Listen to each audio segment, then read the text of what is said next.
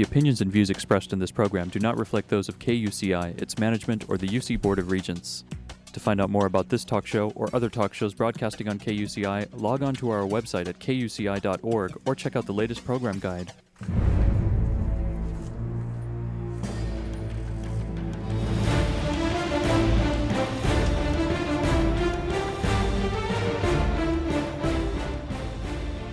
You're listening to KUCI 88.9 FM in Irvine and KUCI.org on the web. Welcome to Privacy Piracy. I'm Lloyd, I'm the show's engineer, and your host is Mari Frank. Mari's a local attorney and certified information privacy professional. She's the author of several books, including Safeguard Your Identity, From Victim to Victor, and The Complete Idiot's Guide to Recovering from Identity Theft. She's testified many times in Congress and the California Legislature on privacy and identity theft issues. And you may have seen her on Dateline, 48 Hour, CNN, NBC, ABC, O'Reilly Factor, and many other shows, including her own 90-minute PBS television special, Protecting Yourself in the Information Age. To learn more about this radio show and our great guests, please visit kuci.org/privacypiracy. Hey, Mari, what's our show about today? Well, Lloyd, today our show takes a little bit of a different tact. It's about how to really hire and use a lawyer. And, you know, the attorney-client privilege is really a privacy issue. People want to be able to count on their lawyer that what they tell them will be kept confidential and private, unless, of course, they have to disclose documentation to the court and to the other side. But they want to be able to have that confidential situation in which they feel comfortable with their attorney. So I found this book, which is What Every Good Lawyer Wants You to Know, an insider's guide on how to reduce stress, reduce costs, and get the most from your lawyer, by Francine R. Tone, and she's an attorney herself. So I thought it would be fun to have her on the show. I've been reading her book, and I really agree with everything that I have read so far, and she is a California lawyer up in right near beautiful, beautiful Lake Tahoe. And so let me tell you a little bit about her. Francine Tone has been involved in the legal business for over 40 years, and she's been a California lawyer since 1989. She is the managing partner of Tone & Tone, Attorneys at Law, and she is an appellate specialist. So that means that, you know, when there is someone that has a lawsuit and they lose at the trial court, they may decide that they want to take it to a higher level, which would be to the appeals court, the Court of Appeals, or maybe even the Supreme Court. She's certified by the State Bar of California for that specialty with appellate law, and she focuses on real estate, business, family law, and criminal defense. So those are the kinds of cases that she has to write the briefs for and argue before the court. She has also been a judge pro tem for 20 years, and what that means is that she sits as if a judge, and so she might do settlement cases, and she might hear cases at the at various levels, like small claims or whatever. She is a litigation and trial strategist, and she helps other trial attorneys shore up cases to reduce the likelihood of appeal, because she knows what happens on appeal.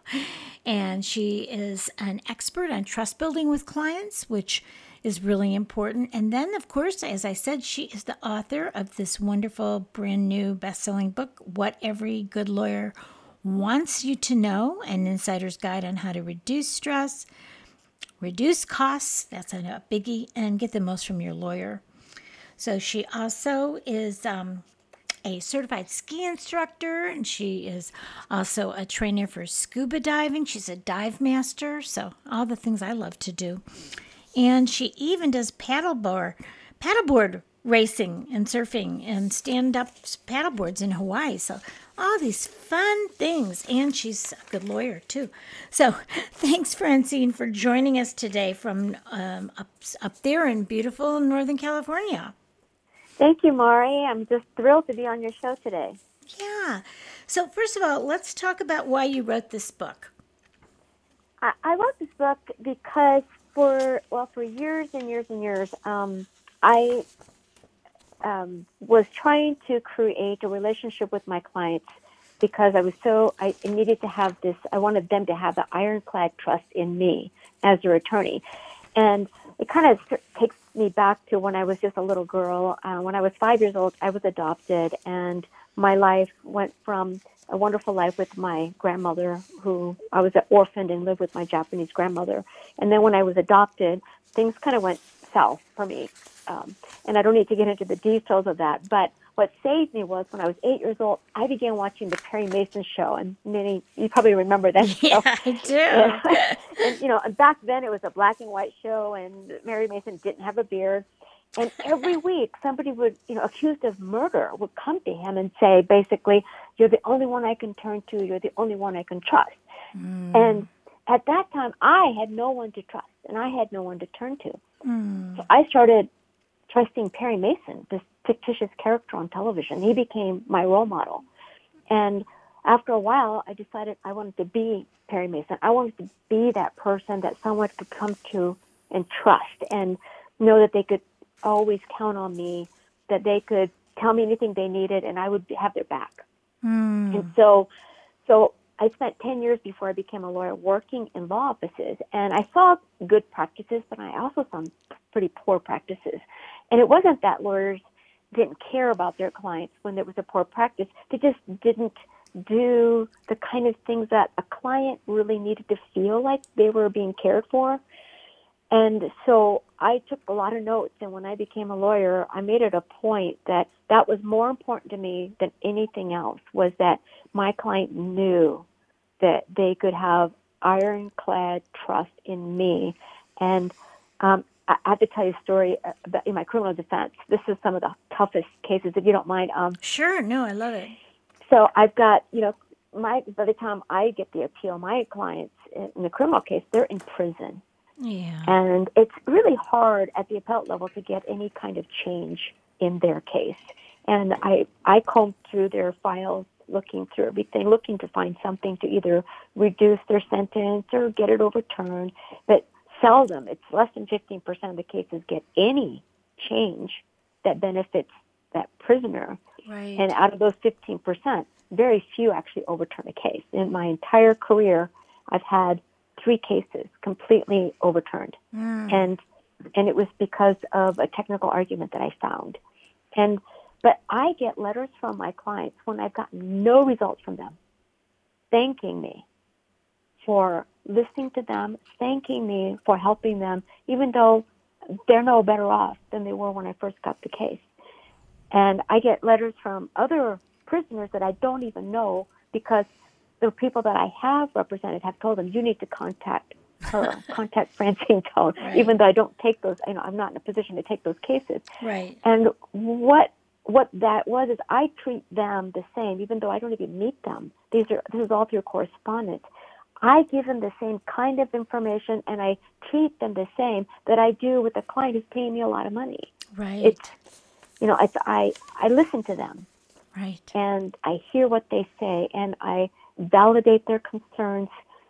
And I think that's what do you have to do to develop that ironclad trust? Because clients need to know that the lawyer is there for them.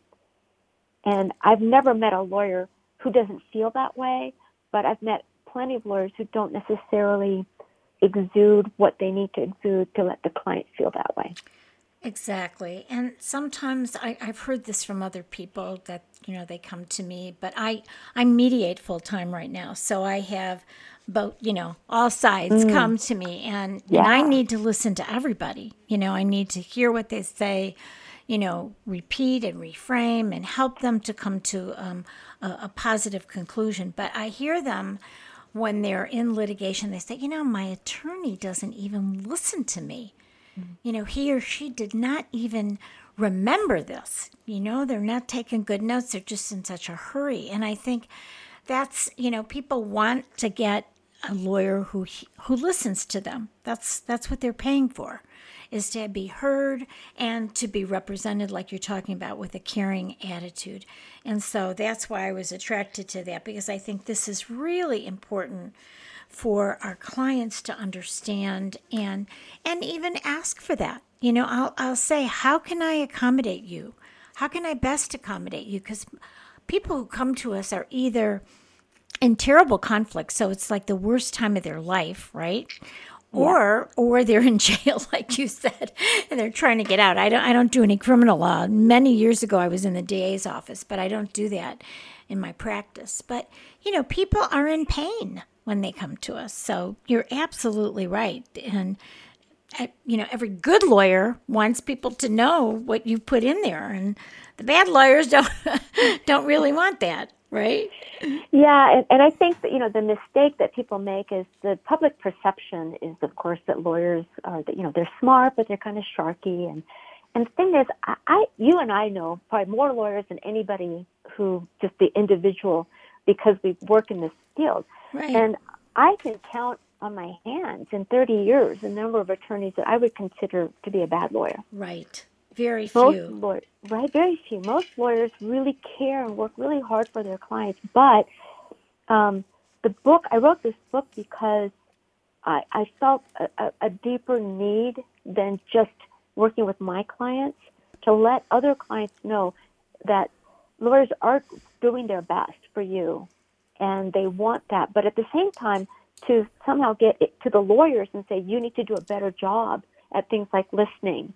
And I've been working on my skills for 40 plus years, and long before the word emotional intelligence came up. Then I've discovered that what I've been working on has been my emotional intelligence, is being, how do I get that human connection with somebody? And that's where I see a lot of lawyers missing, is in that realm. It's not that they don't care necessarily. It's not that they're not good at their job. It's not that they're not good lawyers, but they're missing that component of human connection. They don't teach it in law school. And in some ways, the way we're trained tells us to keep our emotions at home. And that's really the wrong thing to do. And, I do. I'm an MCLE provider, which is a certified trainer for the bar, and I do programs on emotional intelligence. So I got a kick out of it when that was something that, we were going to talk about as well. Because, what happens is our clients are angry. And then what often happens is, especially in litigation, not so much mediation, but in litigation, that the attorneys take on the anger of their client and get into these arguments with each other and take on that anger, because anger is contagious. And unless you have the emotional intelligence to say, okay, I get why you're angry. If I were in your position, I would get angry too. So what are we going to do about how are we going to go beyond that anger?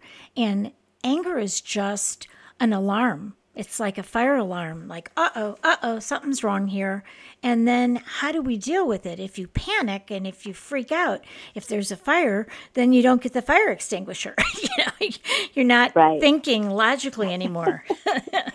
So emotional intelligence is being able to manage those anger and fear and negative emotions that we have so that we can deal with our conflict. Right? I completely, and I'm a continuing legal education provider as well, and there's two courses that I have been giving to attorneys. One is called Keeping Your Client's Trust Even When Things Go Wrong, and it's teaching the attorney what it looks like from the client's perspective, right? And what's going on in their brain. Like you mentioned, fear and anger. What do you do when a client gets afraid or gets angry? And I tell them, I said, what do? You start reasoning with them and explaining things. That's not what they want to hear. They're not even listening to you. Right. You need to address what's really going on and hear them and hear what's underneath that emotion so they can get past that emotion, kind of calm things down. Then they can hear the reasoning and the explanation. And then the other course, I called it Don't Let Invisible Lions Eat Your Practice and Eventually You. And it's... I love that name. and it's basically the same kind of course, except it puts the attorney at the center of the program. And it's the idea that lawyers don't realize they're under chronic stress every day, all day long. Right. And so unless they've learned how to manage their emotions better, sometimes they think they're keeping it at home, but they're not. It's exploding in the office. Or they're suppressing it, which, of course, creates many other problems. So I'm looking at this and saying, the lawyer, actually, if we can re-engineer the lawyer to be more emotionally intelligent, they can manage the client better and they can manage themselves better, because that's what emotional intelligence is knowing yourself well enough that you can manage somebody else. Right. And we have, in our profession, we have one of the highest rates of suicide, one of the highest rates of alcoholism and drug use. And so, they call it the other bar, right? Right, it is. And then you've got the other bar that you've got the two bars that people turn to drinking instead of, having some ways of managing themselves and being mindful and doing other things. So, yeah, it's a real issue. I had a laugh when you were talking about, because this morning I have clients that are in mediation, and one of the parties was very, very upset and, really kind of ragging on everything, and then said, was upset about everyone in the situation. And so then I said, I just listened and listened and listened, and took notes. And, she goes, are you there? And I go, yeah, I'm listening to everything that you're saying. And I listened and I listened. And I said, so what would you like me to do? And then there's silence, Yeah. Because most of it wasn't anything to do with me. You understand what I mean? It was like, it's a divorce thing, and that there was nothing that I could do. It was beyond my control about the kids and, the adult kids, right? So, that's when I said, well, what would you like me to do? Because I can't overstep my boundaries. You tell me what you would like. What are the boundaries that you want me to engage in? And so, it ended in a really nice conversation. I think she just really wanted to vent and knew that there was nothing that I could do in the situation. I said, if you want me to call them, then I have to have authority to do that. If that's what you really want, tell me what you want, and I will do what I can to accommodate you.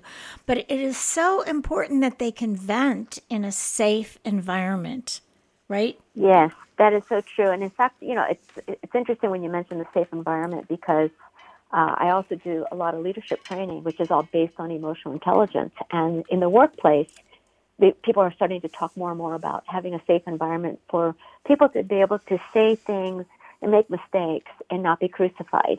Right. That this is part of the creative process. But the safe environment kind of applies all over the place, and especially with a lawyer. Right. It's, if this is a person, I always go back to Perry Mason, to go to somebody and say, you're the only person I can turn to, you're the only person I can trust.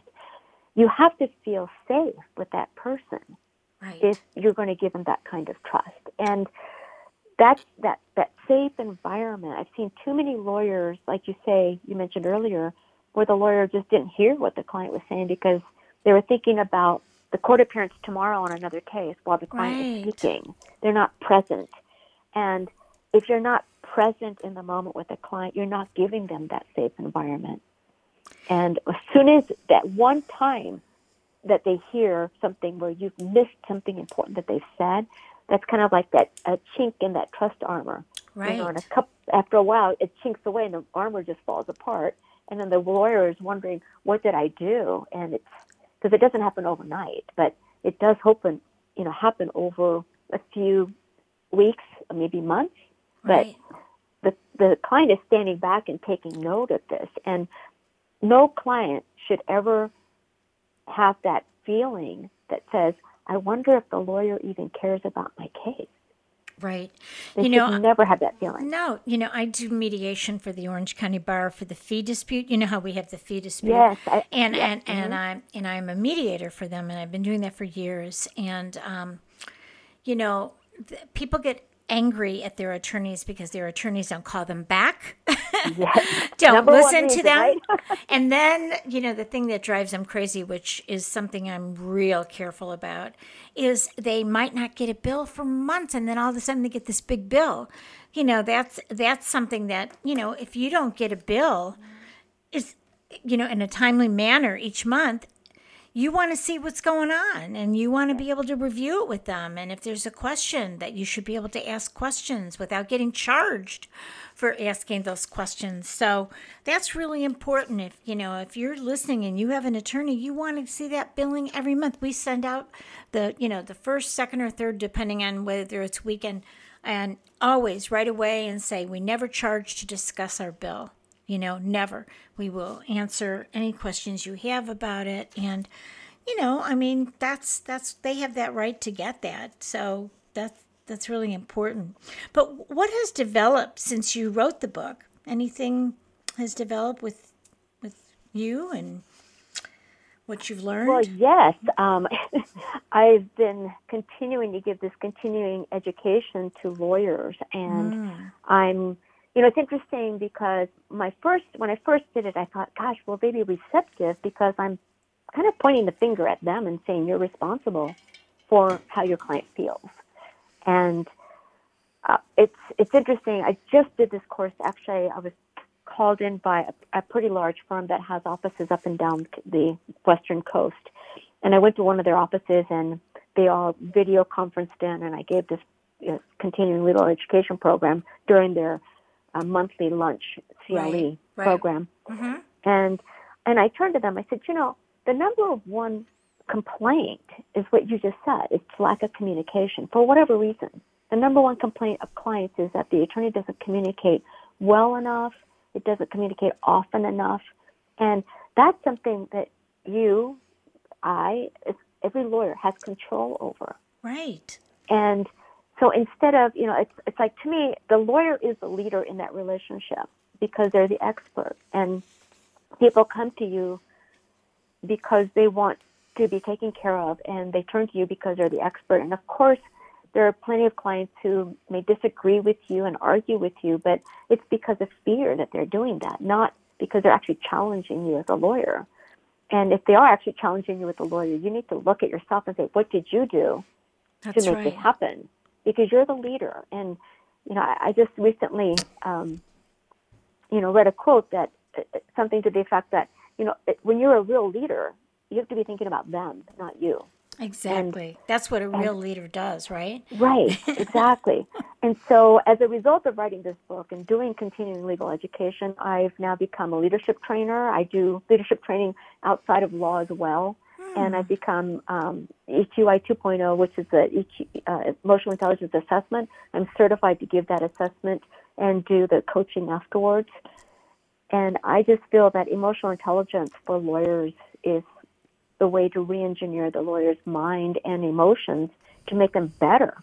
They'll become better decision makers. Yeah, everybody needs to. In our government, our Congress, everybody. I agree. I know. It's just like, really, it's time for us to, and they say that emotional intelligence is more important than IQ, because if you don't know how to manage yourself and get along with people and manage others, then you're not going to be successful. So let's switch gears a little bit. In terms of artificial intelligence, what are some of the concerns that you have in the legal profession? Yeah, that's a really interesting area, because I think the artificial intelligence, the science, the tech on that is expanding really rapidly at this time. If we have so much in the legal profession already that has been taken up by technology. Remember the days when you went to the library to research it, and we would have, 36 books open with one case in each book, and then buried in books trying to find the answer to something or coming up with an argument for a brief. And now it's the point and click, and I can just click through documents on a screen, and I can research everything so quickly. And now I get results even while I'm searching. I get recommendations from the program saying, based on your searching, here are some recommendations, and I go to those and I find the solution, find what I'm looking for. And so we've got kind of the smart computers already helping us practice law more effectively, doing the nitty-gritty things of law. And I also see a lot of other technology that's coming in. But with artificial intelligence, so far, I don't know of any that can emote. Right. There aren't any that have emotions built in. But I understand that's what some tech firms are working on. How do you give a computer, like a robot brain, how do you give that computer the ability to recognize emotion? Because I think that's possible. Because it's all facial twitches, right? The way our muscles move. You could program that into a computer. Can they feel the emotion? I could be guessing here, and I could be wrong, that maybe that's many, many, many years down the road. But how do we keep lawyers relevant, useful, and necessary if we start looking at so much of what we do that can be done by artificial intelligence or computers or technology? You know, but how do still we? going to miss Why do we that. need that? Yeah, but they're going to still miss that human interaction, which is what you say is so important about being a lawyer. You know, Exactly. So that needs to be developed more so than ever. yes. So that, because, you know, when you think about people gravitating to meetups and other things, it's like it's, despite the fact that everybody's on their cell phone and on their computers all day long, I still think that people are now wanting more of that human connection because we need that as a species. Right. And so much of, what's going on in our courts really has a lot to do with their emotions. People get angry, people get frustrated, people feel resentful because they feel somebody, took money from them or whatever it is, or they're going through a divorce. I just think that lawyers they can use all this great technology like you do, to look up cases, but in all, that's not enough. Otherwise, people could just go online and try and solve cases themselves. But I don't think that really is where we want to go. I think there is still that need to have someone to be a healer of conflict, to help you heal that conflict as you're going through it. How about data overload? Doesn't that really make us crazy? And, like you said, when you're researching, you're getting data overload, aren't you? Oh, absolutely. It's almost like too much of a good thing is a bad thing. And to be able to access, like sometimes I do a search and it tells me there are 10,000 results. Like I don't have time to read 10,000 cases. Exactly.